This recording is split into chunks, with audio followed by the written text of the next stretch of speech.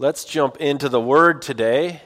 We here at Northwest, we love to just study God's Word, study the Bible. Making the Bible clear is one of our core values. And we are in the book of 1 Corinthians. We've been marching through this letter here, and we are in chapter 14 today, the second half of the chapter. And getting us started, I want you to think of the idea of loud chaos. How many like loud chaos? Yeah, the middle schoolers raised their hand. How interesting. So, loud chaos. I have become more and more sensitive to loud as I've aged. I don't know how many times I say in a day, that's an outside sound, right? That should happen, which I heard when I was a kid. But this couple years ago, we did a birthday party for TT, and some of you boys were even there. He had, 6 or 8 boys over, and they came over.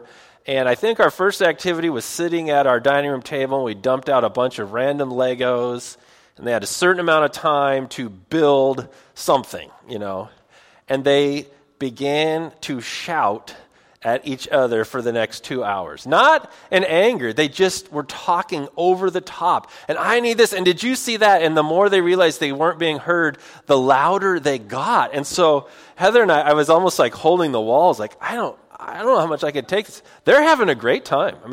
Nobody knows what anybody's saying. They're just shouting and yelling. And we're like, okay, how do we get them downstairs? How do we get a movie in? At least then they can all stare at something, And that kind of quieted them down, but they didn't pay attention. It was just chaos and loud, just talking, nobody listening. Nobody seemed to be mad about it, but they were just loud chaos.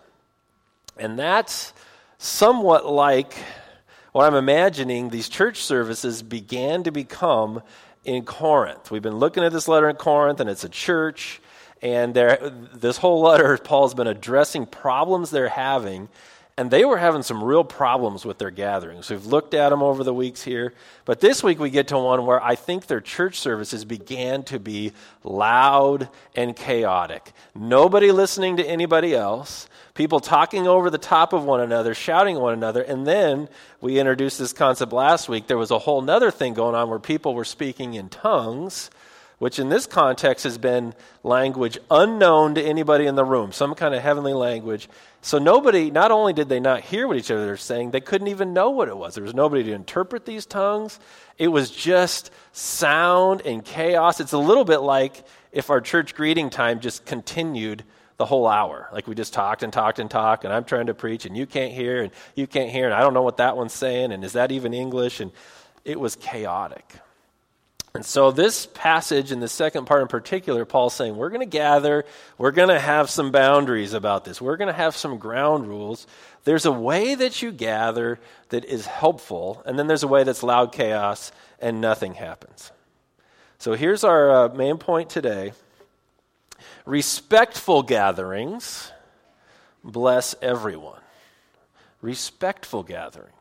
So by respectful, we'll kind of play that out today. But it's the ideas where you listen to one another, you take turns. What was that? Wasn't there a book years ago, Everything I Need to Know I Learned in Kindergarten? Wasn't that a book, right? You take turns, you listen to one another, you're polite, you wash your hands, It was like, yeah, that should happen at church, right? That should happen. We should be respectful. We should take turns. We should listen to one another. We should use our inside voices, not our outside voices. So a respectful gatherings bless everyone. Here's a subtitle: those present and those to come. Those present in the room and those to come, those who God's going to bring us. So that's our main point. I want to read the passage, and then we're going to break it down and look at those parts. So we're going to read this passage. I'm doing today 20 to 40. There's a part that we're going to hit in verses 34 to 35 that's going to be like a bomb just went off. But don't worry, I'm going to get to it, okay? So when we get to 34 and 35, you're like, did it really say that? Did a bomb just go off? I will get to it towards the end, so hang in there. Okay, we ready? Chapter 14, verses 20 to 40. Brothers, do not be children in your thinking. Be infants in evil, but in your thinking be mature. In the law it is written, by people of strange tongues and by the lips of foreigners will I speak to this people, and even then they will not listen to me, says the Lord. Thus, Tongues are a sign not for believers, but for unbelievers, while prophecy is a sign not for unbelievers, but for believers. If, therefore, the whole church comes together and all speak in tongues, and an outsider, an unbeliever, enter, will they not say that you are out of your minds? But if all prophesy and an unbeliever or outsider enters, he is convicted by all, he is called to account by all, the secrets of his heart are disclosed, and so falling on his face, he will worship God and declare that God is really among you. What then, brothers, when you come together, each one has a hymn, a lesson, a revelation, a tongue, or an interpretation, let all things be done for building up. If any speak in a tongue, let there be only 2 or at most 3, and each in turn, and let someone interpret. But if there is no one to interpret, let each of them keep silent in church and speak to himself and to God. Let 2 or 3 prophets speak, and let the others weigh what is said. If a revelation is made to another sitting there, let the first be silent. For you can all prophesy one by one, so that all may learn and all be encouraged. And the spirits of the prophets are subject to the prophets. For God is not a God of confusion, but of peace. As in all the churches of the saints, the women should keep silent in the churches, for they are not permitted to speak, but should be in submission, as the law also says. If there is anything they desire to learn, let them ask their husbands at home, for it is shameful for a woman to speak in church. All right, we'll come back. Or, was it from you that the word of God came? Or are you the only ones it has reached? If anyone thinks that he is a prophet or spiritual, he should acknowledge that the things I am writing to you are a command of the Lord. If anyone does not recognize this, he is not recognized. So, my brothers, earnestly desire to prophesy, and do not forbid speaking in tongues, but all things should be done decently and in order. All right, so let's get through this. We'll come back to the bomb section. And we're just preaching God's word. We're just taking it a chunk at a time. So it would be really convenient to skip over some parts, but we're not going to do that. Okay, so our point is respectful gatherings bless everyone, those present and those to come. So let's look at the first part, those to come. That's meaning people who are not yet part of the body, people who might visit a church gathering, people who are seeking, people you invite. This is having in view people who would come. So let me just, let's look back through this first part, verses 20 to 25, is about blessing people to come. It's viewing visitors. Maybe there's even someone in here today. It's your first time in our church service. And so this is talking to what we hope for you. So first thing, though, he's really getting after them. Verse 20, do not be children in your thinking. Right? Quit being a bunch of kids. It's not really a very kind comment by Paul. But what do kids do? What are kids usually thinking? It's really obvious this time of year. Me, mine, me, right? I know adults, we just hide it better and have better terms for it, but brothers, do not be children in your thinking. Children are thinking about themselves and their needs first. We're having this conversation a lot at our house, like, no, we're not buying things for ourselves. This is Christmas when we buy things for other people, right? We're thinking about others. I think they're thinking about, what do I'm going to do at church, and I'm going to come to church, and I have something to say, and I have a tongue, and I want to have this power, and me, he's like, no, we're not going to be kids that are only thinking of themselves. All right, we want to think of others. So he says, be infants in evil, right? You want to be infant, you don't want to have awareness. He's like, that's fine. We want to be ignorant of evil. But in your thinking, be mature. And mature is going to look like considering other people, being respectful, honorable. So here he goes. He launches this thing. Verse 21, in the law it is written, by a people of strange tongues, and by the lips of foreigners I will speak to this people. And even then they will not listen to me, says the Lord.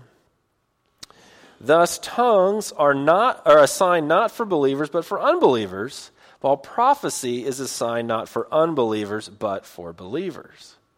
If, therefore, the whole church comes together and all speak in tongues, and outsiders or unbelievers enter, will they not say that you're out of your minds? Right? And so here we're talking, this idea of tongues is a language nobody's speaking, right? Or nobody knows. They're speaking. It just sounds like madness. Sounds are going on. But if all prophesy and an unbeliever outsider enters, he's convicted by all, he's called to account by all, and the secrets of his heart are disclosed, and so falling on his face he will worship God and declare God's really among you. So it's talking about the difference between a language being spoken, a sounds that nobody knows, and someone walks in and goes, this place is crazy, right? This is a cult, this is insane. Or the word prophesy we meant was inspired speech, people speaking words in the language you understand from God, whether sharing his scripture, speaking truths about God. Now, what I found interesting here is verse 22, is he said these are signs, right? Verse 22, tongues are a sign not for believers but for unbelievers, while prophecy is a sign not for unbelievers but for believers. It felt backwards to me. Doesn't it feel like it's reversed? It seems backwards. It seems like, wait, how are tongues assigned to unbelievers? They just left and thought you were crazy. And how is prophecy led to their... It feels reversed. It feels like, well, clearly an unbeliever came in, heard the word preached, was convicted. It feels like he's saying it backwards. So the key here is understanding, what did it mean by sign? Right? He said these are signs. Usually we're thinking a sign means something positive. A sign can mean a positive thing or a negative thing, right? If you're driving along and a sign says the bridge is out, it's telling you, turn around because there's not a bridge over there. It's the sign is telling you what's coming. The sign could also say free ice cream ahead. Well, you're going to get over there, right? The sign is just giving you an indication of something. It could be a negative something. It could be a positive something. So in this case, the key is understanding, what is the sign mean? What's it pointing to? And in the first instance, the sign is actually a sign of God's judgment. And then the second instance, it's a sign of God's salvation. So we got to catch that. What is the sign? The sign that is God's judgment versus God's salvation. It revolved around verse 21, which is a quote. Verse 21 is a quote from Isaiah. All right, verse 21 said, "In the law it is written, by people of strange tongues, and by the lips of foreigners will I speak to this people, and even then they will not listen to me, says the Lord." That's Isaiah 28:11. So here's the sign. The sign of a strange tongue meant God was judging them for not obeying. So the picture is God's nation Israel. He's called them, he's been working with them, and they've stopped listening to God, and they've worshiped other gods. They're in rebellion. And he said, I'm going to send people to you who don't speak your language, have a foreign tongue. And when they get there, even these foreigners will testify to God, and you won't listen to them. That's a sign that you have gone so far from God that you can't understand his words. He doesn't make sense to you. You're in rebellion. You're in judgment because you're not listening to God. That's the sign, right? That's what he said in Isaiah. Even then, they won't listen to me. So he says, you'll know, the people of Israel would know you're under God's judgment because you won't listen to me in the language you understand. You won't listen to me in a language you don't understand. It's a sign that people are in rebellion, disobedience against God. So that's the sign. The sign of not understanding words from God is the sign that you're going to remain under judgment. You're in trouble. And that's what we see in verse 23. If the whole church comes together and all speak in tongues, and nobody knows what anybody is saying, it just sounds like a bunch of sounds, and an outsider, an unbeliever walks in, he will say, you're out of your minds. This place is insanity. And that's the same result. There's a bunch of words going on. You don't know what's being said, and somebody who doesn't know God, it will leave them not knowing God. Right? It will leave them in disobedience. You need to hear the word. You need to know the truth about God to be responsive to God. If you come into a room and you don't know anything that they're saying, you leave not knowing what God wants for you. That's the sign. So the sign for unbelievers, you don't know what God's saying. It doesn't make any sense to you. And he's saying that's a bad thing. It wasn't a good thing when Israel wouldn't listen to God in their own language or in any other language. And he's saying this is a bad thing to have your church be speaking a bunch of sounds that nobody understands, and it's a sign that people are going to come to your gathering and leave remaining unforgiven, unaware of the message of Jesus, unaware of what they need to do. That's a bad sign. So that's what he's meaning. This is a sign for unbelievers that they don't understand God. He's saying, I don't want that sign. That's what Paul's saying. That's not okay. That's why we go to the second one, this idea with prophesy or inspired speech, forthtelling, the word of God being spoken. But if all are speaking God's word and an unbeliever comes in, he's convicted by all, he's called to account by all, and the secrets of his heart are disclosed. And so falling on his face, he will worship God and declare that God's really among you. Wow. He's saying that is the sign for believers that God is working among you. So one was a sign you don't understand God because you can't understand the words. The other is a sign God's at work. I've seen this in other places, and I've seen this in this room. I've still never forgotten maybe the most dramatic salvation story when I was at camp, and my friend Jason was with us. He was so overcome by his need to repent, he couldn't move. He had to be carried forward. His body was overcome with his need for Jesus. That vision is burned into my head as a kid. He was in the room, he was convicted, he had to be helped forward. I've been here when we've just ended a service and people felt they got to come up here and they got to pray. Something happened in the room and they said, I got to get up there. We've done it in the room here. We say, we need people. If anybody wants to respond to Jesus, you're going to come up here and you're going to change your clothes and get baptized. We've seen it in this building. Some of you, any of you respond in here to a spontaneous baptism call? There we go. There we go. Several of them. God was moving in the room. And that is a sign to all of us sitting here. Yep, God's still at work. The Holy Spirit's working. The Holy Scriptures are working. God's Word, God's Spirit, spoken in an intelligible way is powerful. That's a sign to us God's at work. And so Paul's saying, yeah, hey, do that, right? When you have a respectful gatherings in a language that people can understand, it's a blessing to those to come. We're anticipating people entering this room week by week and entering other gatherings we might have, hearing God's word, and the word by the Spirit just goes, zoop, I needed to hear that. That was for me. I understand. I'm coming. He's saying, that's what I want to have happen. If there's all kinds of crazy going on, that leaves people without the ability to respond to God. So that's why we want a respectful gathering in a language people can understand, at a volume that people can understand, in an order that people can understand. Right? That just, you go, isn't that obvious? Well, it isn't always. It isn't always. So that's the first one. Respectful gatherings, bless those to come. We want to keep that in mind. Second part, respectful gatherings, bless those present, the people already here, the believers, the people gathering. So let's look at that in verse 26. What then, brothers, when you come together, each one has a hymn, a lesson, a revelation, a tongue, or an interpretation. First thing, we got to remember, they're not in a room like this. You really need to think home Bible study, small group gathering, house church. Okay, at this time, there's not church buildings, there's not formal gatherings and rows, and it's a whole, so you need to put in your mind a Bible study, a smaller group. That's what's happening, and people are coming ready to participate, right? You have a song, you have a scripture, you have something God did in your life, and in this context, a tongue or interpretation. So this format's a little bit like what we do Tuesday night at our prayer night. We pray, and at different moments, people read out a scripture. They'll tell what God's been doing in their life. Maybe if you've been in a Bible study, people come, this is what I learned from the study.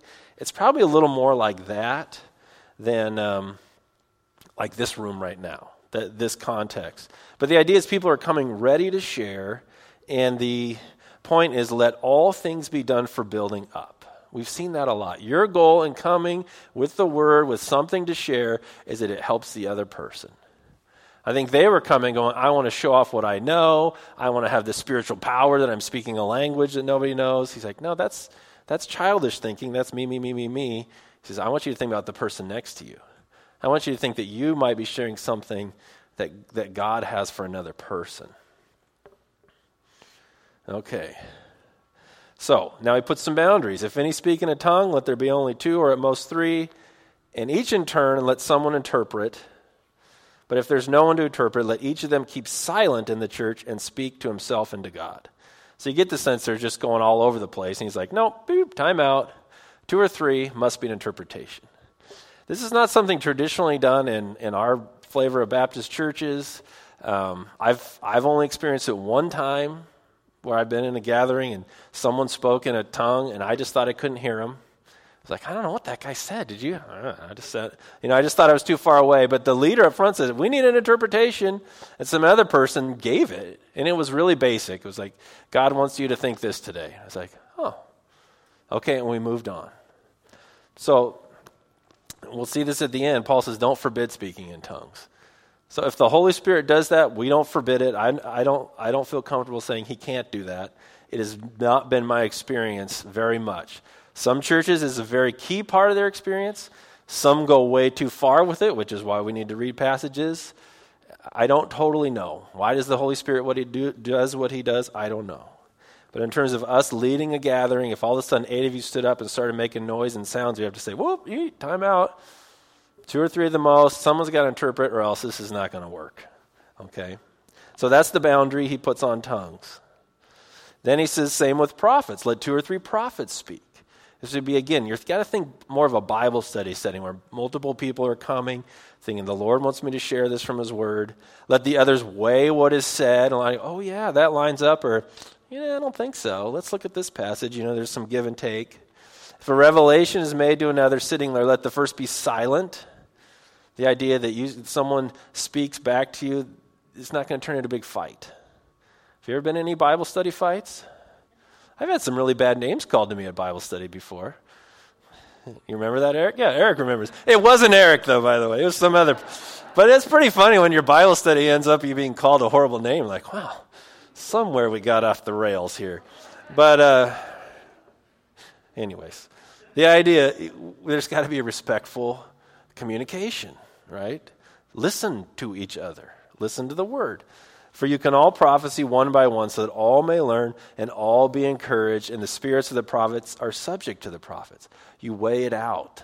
You consider it. Is that really what God said? How did you read that? How did you hear that? It's the idea that people are participating, right, versus talking over the top of each other. For God is not a God of confusion, but of peace. It needs to work.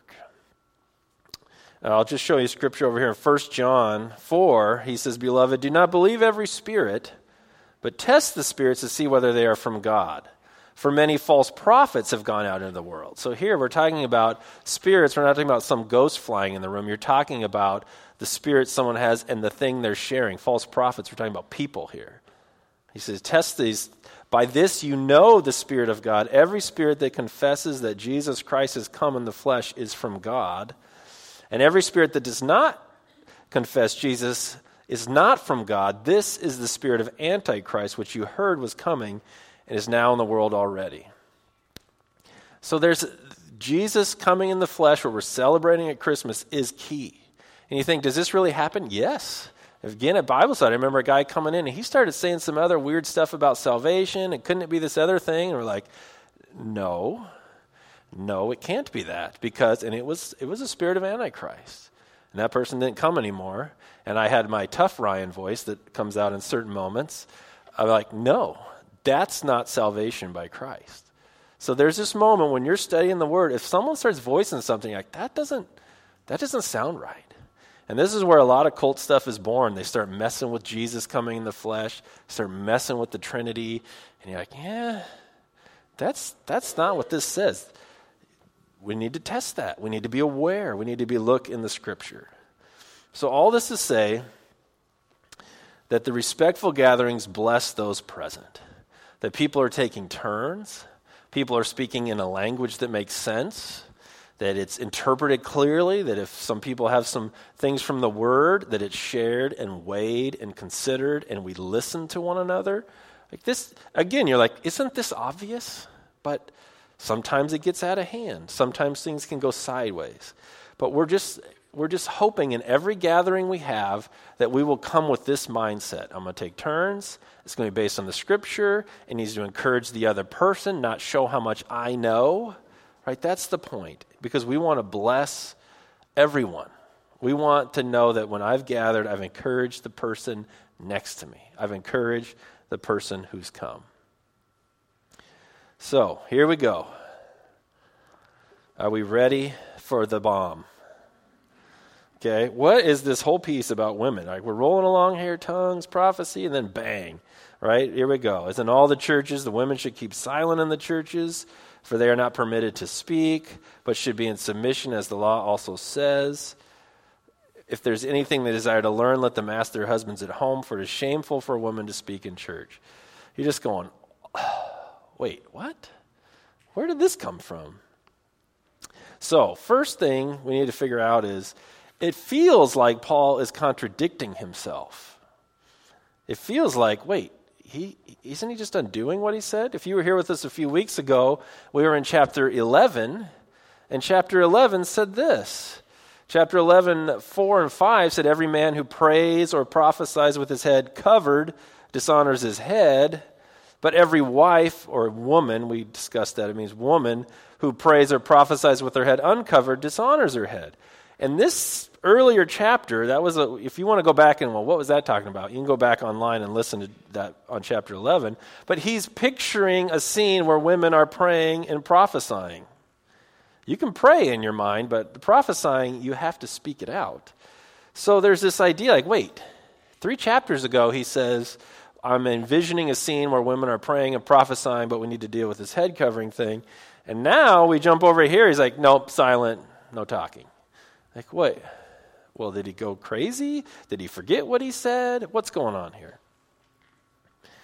We need the context, right? You need to know. If you just pulled verses 34 and 35 out and set them on a table, it's like a bomb goes off. Especially today, you're like, what?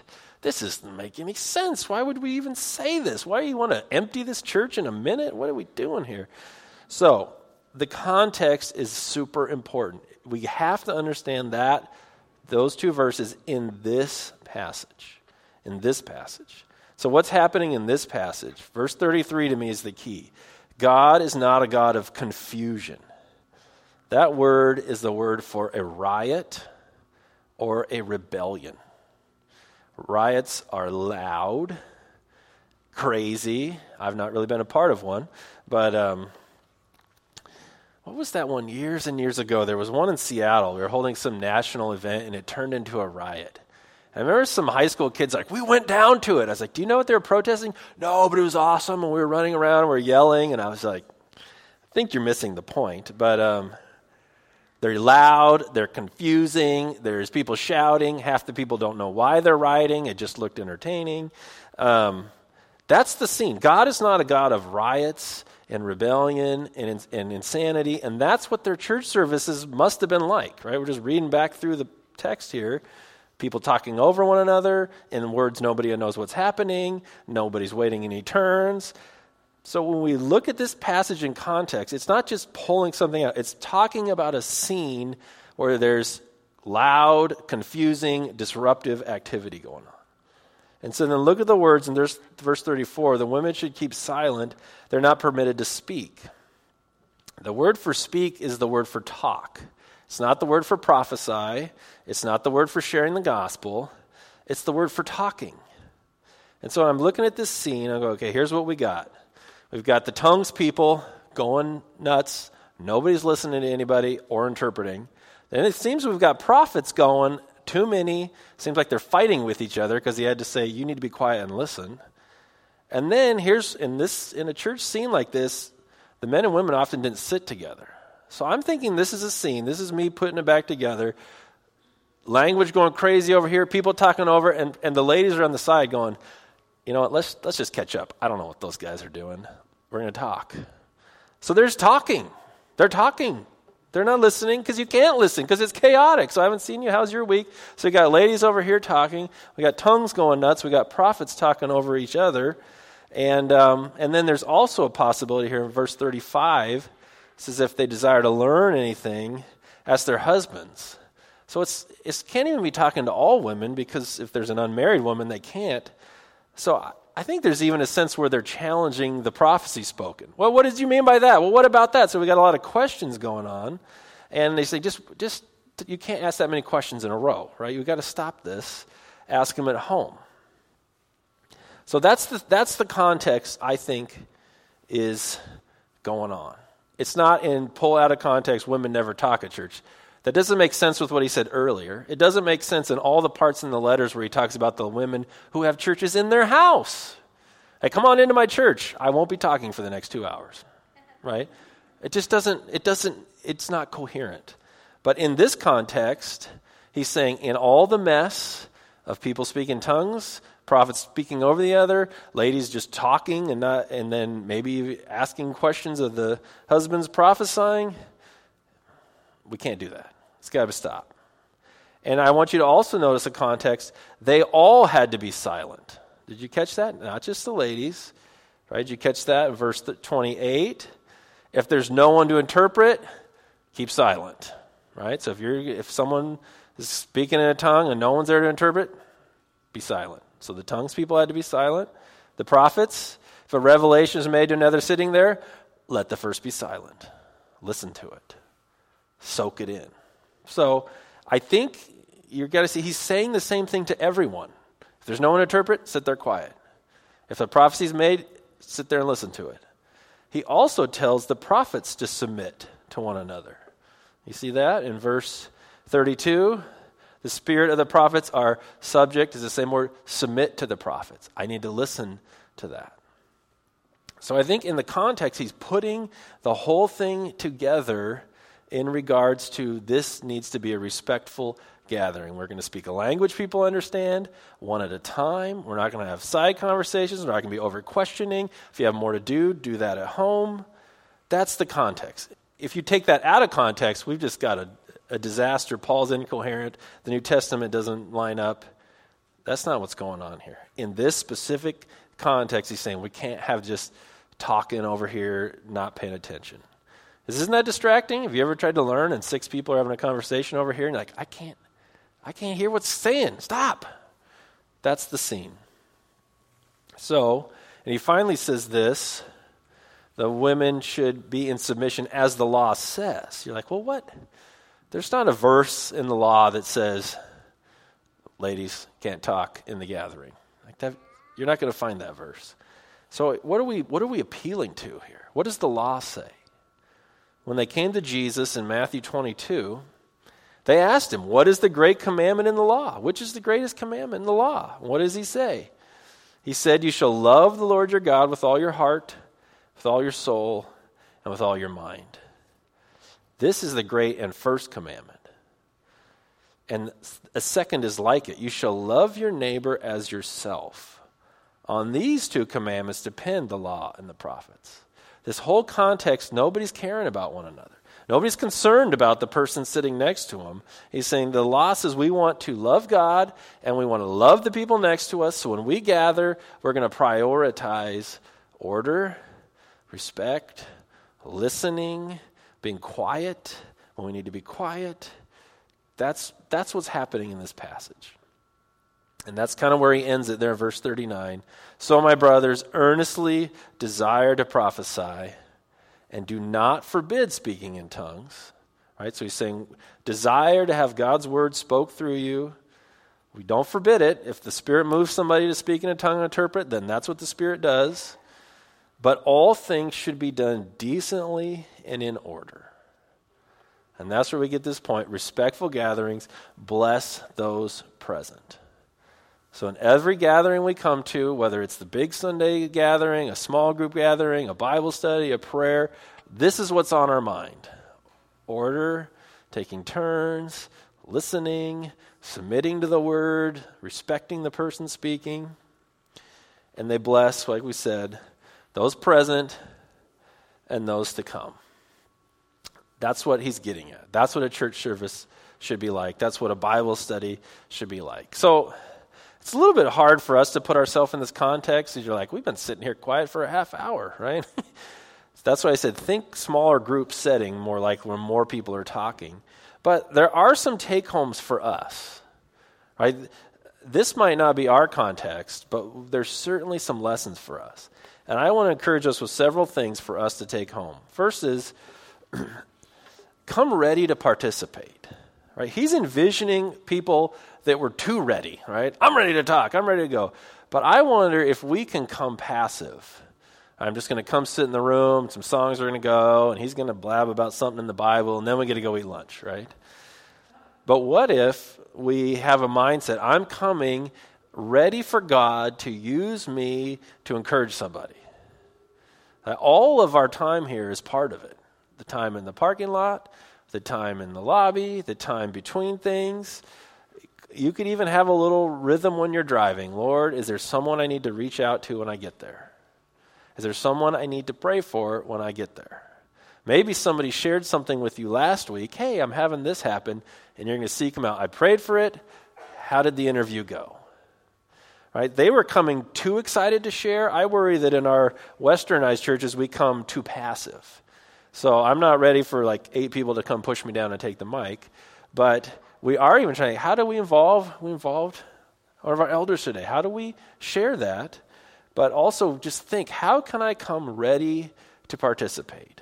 Ready to share a word with someone, ready to encourage someone, ready to meet someone, that I'm coming to be active in this. And this is something Pastor Mark says all the time. Your participation impacts others. Something happens when you're powerfully, joyfully making a noise to the Lord, whatever key you find, whatever rhythm you clap in, that's secondary. It impacts the person next to you. They're like, wow, these people really believe this Jesus stuff. These people earnestly are impacted by Jesus' death on the cross. It impacts you. You go, oh. It convicts someone new, but it could remind you, you're having a down week, a bad week, things feel, and you go, oh, that's right. And as you hear people sing next to you and participate in the table, and as you talk to one another, it impacts our faith. We are affected by one another. And so I want to just challenge us as we gather to think about how my participation impacts everyone in the room, whether I know them or don't, whether they've been here or not. And we just want to go all in, celebrating Jesus and blessing the people around us. It's really this idea. I think his whole lesson was to prioritize one another. It's the mindset, what am I going to do? What am I going to get? We say, what am I going to give? Who could I encourage? Who could I bless? And when that starts to become our mindset, boy, we wind up all benefiting. And I do see this. This isn't me banging on you. This is us saying, how do we apply this? I see us caring for one another and checking up on people and offering people to pray for them and sharing a note of Scripture. I also think another application for us is you really have to engage in a group to apply more of this, whatever the group is. If it's a smaller group Bible study, that's when you really get a chance to share, to open the Word, to ask questions. Tuesday night prayer, 9 a.m. adult class, midweek Bible study. I encourage everyone watching online, find a phone call or create a Zoom group where you can begin to dialogue about these things and say, oh, we heard this. You need to engage with other people to really grow and exercise some of the things we read. That you're with 4 or 5 people and 2 or 3 have a scripture to share and someone comes ready to pray and someone says, hey, God put this on my heart to share with you today. In this big setting, it's hard to do. So I just encourage you, invite you to engage in a group of some kind, whether it's one we have going, whether it's one you're going to make up. You're like, I'm going to get 3 people, and Tuesday morning we're going to Zoom and read the scripture and pray together, or we're going to meet at Starbucks, or we're going to do it over the phone. But we grow and impact each other when we're in a smaller setting. So I just encourage you to be a part of some kind of a group, both all of us here and at home. And then the final takeaway I have, I'm just envisioning that God is working like this Christmas season. I'm envisioning that he is going to send people. You know, I don't know that it exactly works like this, but God has people he's drawing right now. And he's like, where can I send these precious souls that I'm drawing to myself? I want to send them to a place where they're going to be loved, embraced, cared for. It's not going to be chaotic and insanity when they get in the room. I don't want to crush these people I'm drawing. And I'm just praying that the Lord would say, I'm going to send some folks to Northwest. They're going to sing for Jesus. They're going to have an amazing Christmas kids program next week. That's always one of my favorites. The story of Jesus is going to be told at Christmas. I'm going to send them there. And so I want you to come these next weeks anticipating that how you worship and how you dialogue is going to impact some people who have never been here before in the next few weeks, and for sure Christmas Eve. And it's got an opportunity for the Spirit of God to convict them. And we'll all have been a part of that.